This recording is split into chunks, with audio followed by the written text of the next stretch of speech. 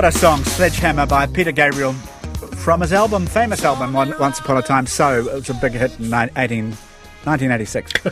And 1896. Now, you and I are both around for that. That's when songs were melodic, 1896. 40 years ago this week, Peter Gabriel launched the three-day festival WOMAD, a world of music, arts and dance, the first ever festival held at a showground in Somerset, England. Financial disaster, but an artistic success, and he revived it the next year, bless him, and WOMAD carried on, establishing itself in many countries over the following few years. After a 2-year hiatus, it's been announced today that WOMAD NZ returns for 3 epic days of sounds, scenery and good vibrations at TSB Bowl of Brooklands in New Plymouth in March next year. Good news to start the second half. Have you ever been, Georgie or Martin? I haven't, and I actually really, really, really want to go. I looked at it a couple of years ago and then, COVID hit, so that's awesome news. It's more fun than an office party. Better be. Likewise, always wanted to go. I never had the timing has just never been right for me to go. But it's always been one of those things on the bucket list to do. Well, it's now back. Great, brilliant. 26 to 5. How bad have things got that local government New Zealand has had to release an information package on how to keep their councillors safe? New survey data finds nearly 50% of elected local government members have experienced racism or gender discrimination while in office. 43% other forms of harassment, prejudice, threatening or derogatory behaviour. Fisher Wang's joining us right away, the youngest Rotorua councillor on the Rotorua Lakes Council and a committee member at Local Government New Zealand. Kia ora, Fisher. Kia ora. How are you? Very well, thank you. Thanks for coming on. Obvious first question. You hear this and you think it must put good people off standing for local government. Did it give you pause when you first stood? Well, when I first stood, I think I might have been a little bit naive and went in with very high hopes, but it almost felt a bit like you were thrown into the deep end and had to deal with, unfortunately, with some of this discrimination and some of that nastiness coming forward. What have you experienced? What have you had to put up with? Well, during the campaigning season in 2019, I unfortunately had to deal with quite a bit of racism and also the age discrimination as well. That kind of flowed on after the election into 2020 and the pandemic, the start of the pandemic, was the kind of anti-Asian sentiment as a result of the pandemic.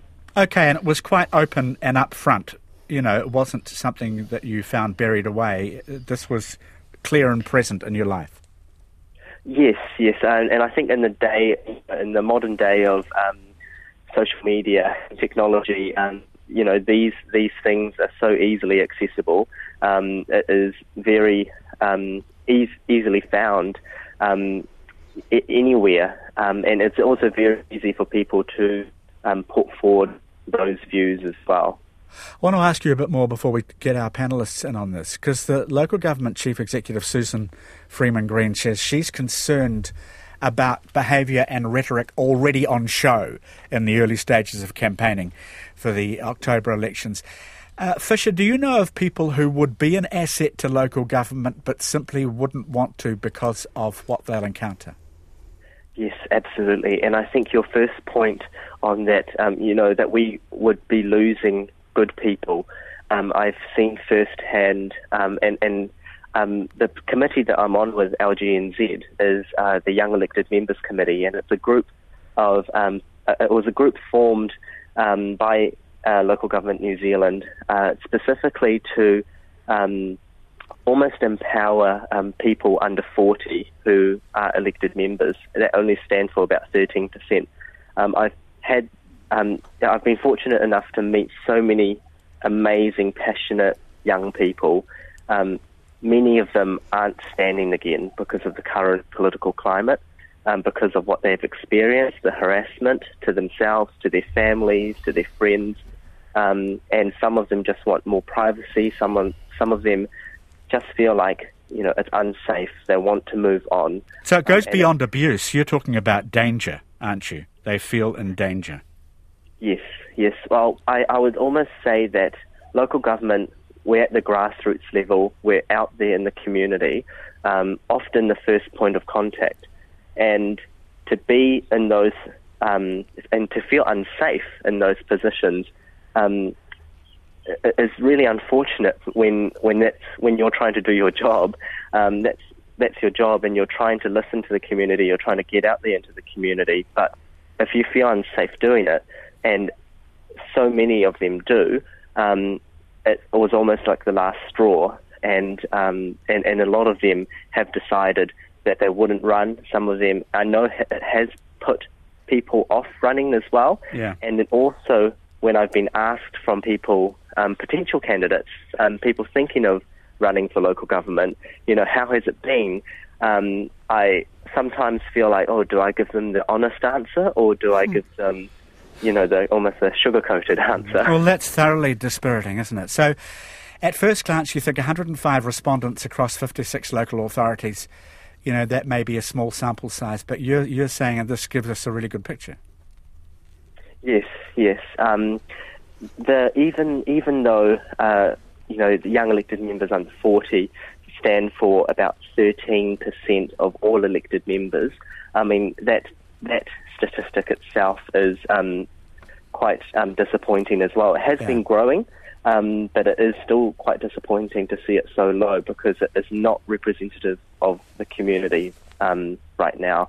And the number of respondents, and I've seen the numbers through that survey, it is really, your heart almost sinks when you read about so many people, even though it was just that little group of people who were surveyed. You can almost imagine how big the problem is on a national scale. Fisher Wang's still with us, and we'll bring in our panellists. I want to ask you, Georgie, close to a quarter of the mayors and councillors surveyed are not sure how to report harassment or discrimination.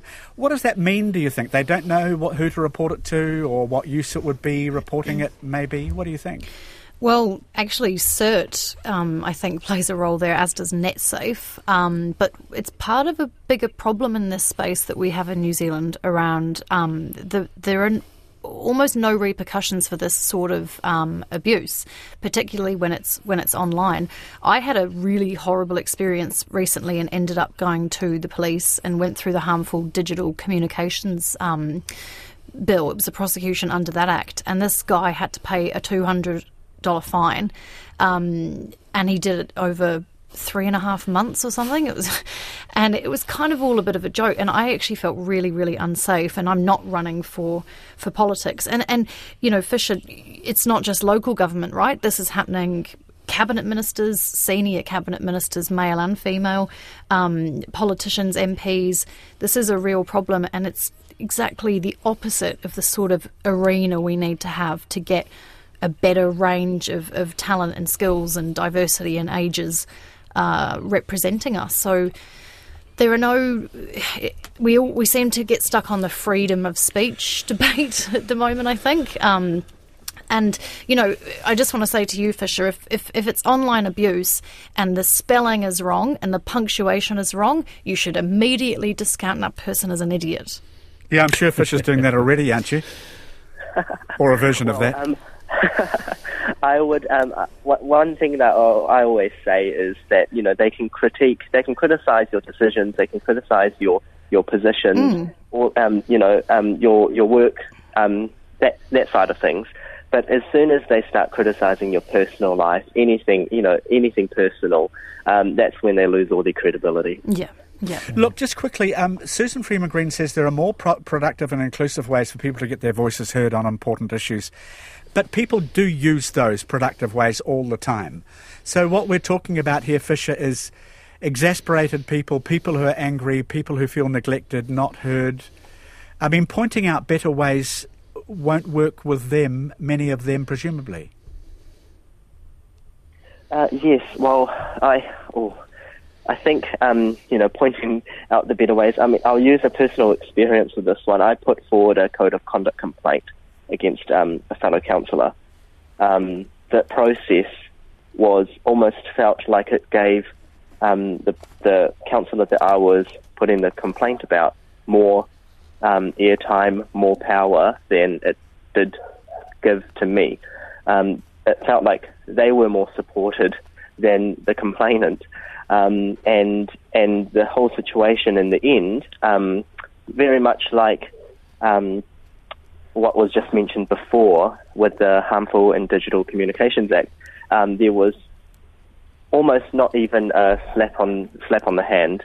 That's what it felt like, and it is quite disparaging and disappointing when that happens, because it almost feels like the bad behaviour is encouraged. Yeah, oxygen can make the fire higher. All right. Hey, thank you for joining us, Fisher, and that was an eye-opening personal experience from you. Very good to have you on the panel. Thank you so much. Thanks for having me. Fisher Wang. And Martin, I just want to include you on this before we move on, because it kind of relates back in a sense to what was raised by Georgie before the 4 o'clock news. Mm-hmm. So how would you characterise this? Is this a sort of rising tide to go with the increased unruliness in society generally? How would you describe what's happening? I was thinking, why are we angrier? Is this a post-Trump thing? He seemed to rip the band-aid off, being it's okay to be a racist, it's okay to be misogynist, it's okay to be, to be a keyboard warrior and hide behind a pseudonym. I don't know why are we there? Why are we at that point now? And as George just said, there's the House of Representatives, right?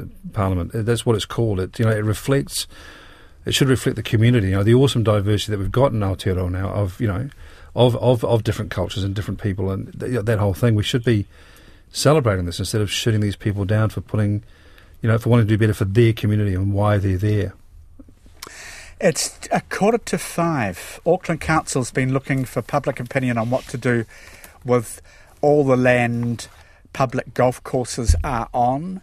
The official position is public golf courses are generally large parcels of open space, and there's a lot of potential to open these up for more people to enjoy. So play spaces, walking, running, cycling paths, etc.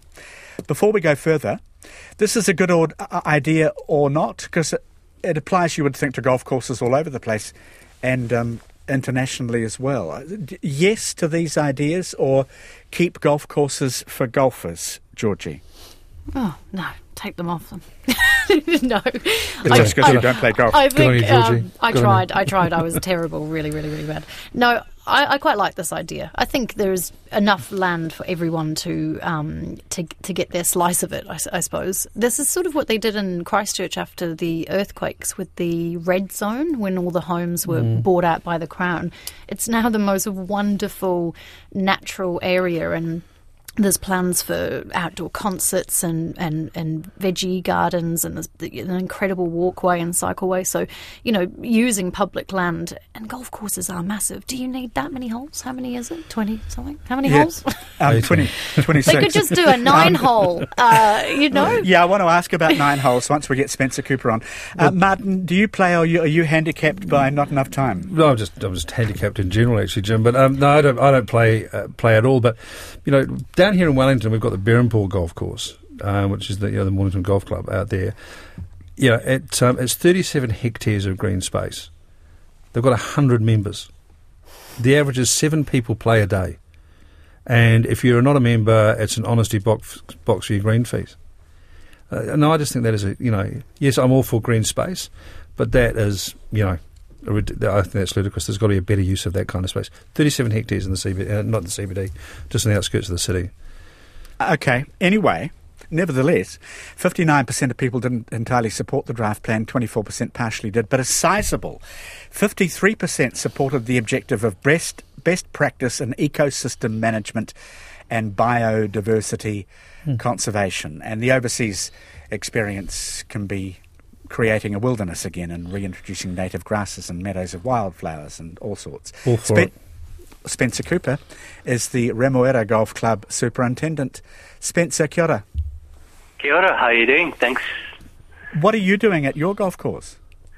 Yeah, well, it's been an amazing adventure. We started back in 2014, 2015 with some environmental plans. It was part of the club's strategy to improve the land use and the land habitat, not only for the enjoyment of golfers, but also for the community and to complement the local reserve, which borders the golf course, called the Waitarua Reserve and Wetlands. So we started to develop an environmental strategy and plans to improve our land and attract more wildlife and create a more sustainable golfing experience. Okay, but would having cyclists and walkers and sand pits with children playing bother golfers? And would you ever go that far?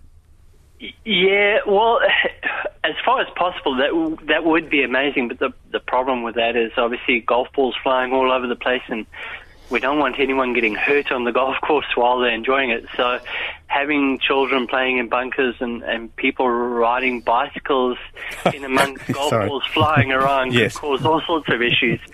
So yeah, it is a delicate balancing act, that's for sure. Do you need 18 holes, Georgie was asking? I mean, could you play courses backwards? You go one way and then play back using 2 lots of greens and sand traps. So you could actually play 18 holes that way. There are all sorts of options, and there are many 9-hole golf courses in the country, and in Auckland, in fact, there's a couple. So there are those options out there. The thing right now is golf is a hugely popular sport. There's about 500,000 people that play golf in New Zealand at present. It's probably the biggest participated sport in the country by quite a margin. So the demand for golf is massive at the moment. So why were there only 7 on Martin's course? It's a bit bewildering. Everyone's different. But, I mean, for example, here at Remuera Golf Club, we are packed to the rafters most days. And I believe most golf courses in Auckland, that literally the demand is unbelievable, and there's waiting lists for people to join golf clubs and to get a spot to play golf at the moment. Why is that? So, why the resurgent popularity? That's a good question. A couple of factors, we believe. There seems to be, with COVID, people and families want to get out and play sports that you can enjoy outdoors in nature and not come into contact with too many other people. So you can play in your bubble or you can play on your own, and it's a fun, healthy, social sport that everyone can enjoy at their own pace without having close contact in buildings. Yes, actually, it's funny you should mention that, because we mentioned on Sunday morning recently how Dean Martin and other celebrities loved golf because it's one of the rare times that some men and women can fully escape from the madding crowd. And also busy people, not just celebs. But is that enough of a reason to let golfers monopolise all the land? The popularity in sport is one thing. I think the other thing is for urban golf courses here, for example, in Auckland, like ourselves, we have an amazing opportunity and we have an amazing piece of land that we can create habitat and viable green spaces for the community and for the city and create amazing habitats, as I say, and really help the environment and create green space where potentially there'd be very little. Okay, but how many of our courses would feature a lot of native planting, for instance? In fact, there's been an amazing amount of work done over the last few years on golf courses throughout Auckland and the country, pest trapping and planting natives to replace a lot of the exotics. And there are huge planting programs underway. We've done quite a bit on our golf course, but there's heaps being done throughout the city that people just don't hear about or know about. Okay. And a lot of golf clubs, to be fair, don't communicate the amazing work that they are doing. And so, yeah, I think we need to do a better job of actually telling the story, to be honest. Spencer, thank you. Spencer Cooper from the Remuera Golf Club. Actually, just quickly, on Fast Company, the website, if you think your employer doesn't look after you well enough, 11 stories up on a rooftop at the corporate campus of one of America's biggest banks. I want to ask you about this. Employees play miniature golf. They have a drink at the bar. The bank's called Capital One. You can see the rooftop online with its 18-hole mini golf course with bright green AstroTurf. And it covers 1.2 acres, including parkland. This is on top of a building, which gets around the civic requirement for natural space when you're building high-rises. Are we? So the question, going back to what we were talking about before the news headlines, are we looked after well enough in our jobs? Would mini golf help? No. I feel many a conflict. I get quite competitive, especially when it comes to mini golf. So that would not be a good workplace activity for me. No, that's too far, isn't it? I mean, I agree with Spencer. The beauty of golf, and I can see the attraction, is to be outside and to be walking around in the real world, and not have a huge amount of people around you. So, in some sort of on top of a building with fake grass, and it's all a bit wrong, isn't it? Yeah, I feel like a bit of a curmudgeon on this one. You sounded then like a bit of a curmudgeon on that one too. Yeah, I'm sorry. I just think, I won't get into it. Well, Mark Twain did say it's words to the effect of that golf was like a good walk ruined. Exactly. In Christchurch though, Spencer just made the point about not having kids and cyclists and stuff. Hagley Park, which is in the middle of the city, has a golf course, and many a cyclist and walker moseys on by and has never been hit in the head. I don't know how that works. I've never really thought about it, but there's got to be a way to have harmony between, multiple activities. We've managed to get already got it. Indeed. We've managed to get our last guest up, so we'll go to him very shortly. Georgie Stylianou and Martin Bosley are on the panel until 5 o'clock, another 5 minutes. A new house has been put up in 13 hours in central Otago. It was a pre-made off-site. It's the first project from Flexi House. It's not your usual prefab or modular home. The pre-made components can be disassembled and put together easily, and it's the first of its kind in New Zealand. But is it a radical solution to help fix the housing crisis? Mark Graham, experienced in the ways of the building industry and a former publisher of The Building Guide, is with us with his opinion. Kia ora, Mark. Good afternoon. Kia ora, Jim. It's been a while. It's been a while. Sounds pretty good, this, doesn't it? A house up in 13 hours. What do you think? Fantastic. I love it. But it's a shearer's shed and it's not the solution. It's not the solution. Well, that was a very succinct answer, and I'm grateful for it. But it's not quite the answer I was expecting. Because, mass producing takes out the need for an architect and an engineer, and I'm sure you could manufacture a mass-produced house as well as a shearing shed. This must save a bit of money. Well, yes, but we've already got modular housing going on, and so, in and of itself, it's not overly new, although the speed was pretty impressive. And honestly, whoever did the PR for them, Georgie, you should hire that. They've done a great job. In defence of this building, it's not quite a shearing shed. It's a one-bedroom, two-bathroom workers' quarters with an open-plan kitchen and living area. Yeah, shearing shed. Look, that's all great for the Otago Highlands, but look at most of the building going on. That's in the city, and what are we building? We're building multi-unit, medium-density housing. 3 stories high, and 6, 7, up to 6, 7 units, even more on a single site. So if we're going to build that kind of dwelling, then they're going to have miles and miles of suburbs of this kind of thing. It's just not what we're doing anymore, nor what we want. So it's not really going to provide the solution. It'll be part of the solution, and that's great, but it's not. To run defence on it further, Mark, houses, I was reading, houses can be modified as owners' needs change, components can form a new part of a house, or even be taken away and used on a different project. That sounds a bit like the future, Mark Graham. Yeah, but again, there's nothing new in this. This is existing out there already. We've had modular housing for years. In fact, I think I've already had this conversation with you on at least one, maybe 2 occasions before over the years. So it does look good, and the PR person did a great job, but we need medium density housing in our cities. We need greater transport access, public transport access, light rail.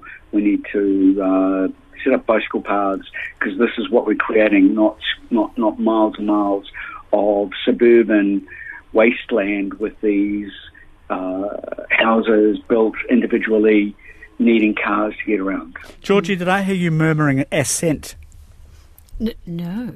Oh. No, I don't know what that means. No, I was going to Well, say... you should have. I was going to say that this is my sister built a tiny house in rural Christchurch, and her plan was to do, to drop it on a piece of land if she could one day afford a piece of land, and then build bits on. So I think I take the point, Mark, that it's sort of not new. But I suppose the question could be, if we've got this gadget, this flexi house, does it have the potential to be applied in a multi-unit, medium density sort of setting? I'd love Mark to be able to answer that. Oh, but sorry. alas, no, it's not your fault. Alas, we are out of time. Mark Graham, thank you for joining us. And also our panellists today, Georgie Stylianou and Martin Bosley. Grateful to have you both on, and thanks for your great contributions. Pleasure. Thank you, Jim. Thanks, Jim. That is us for another day. It's been Jim filling in for Wallace Chapman. And hopefully you'll have Wallace back tomorrow. And we're standing by for Checkpoint with Lisa Owen.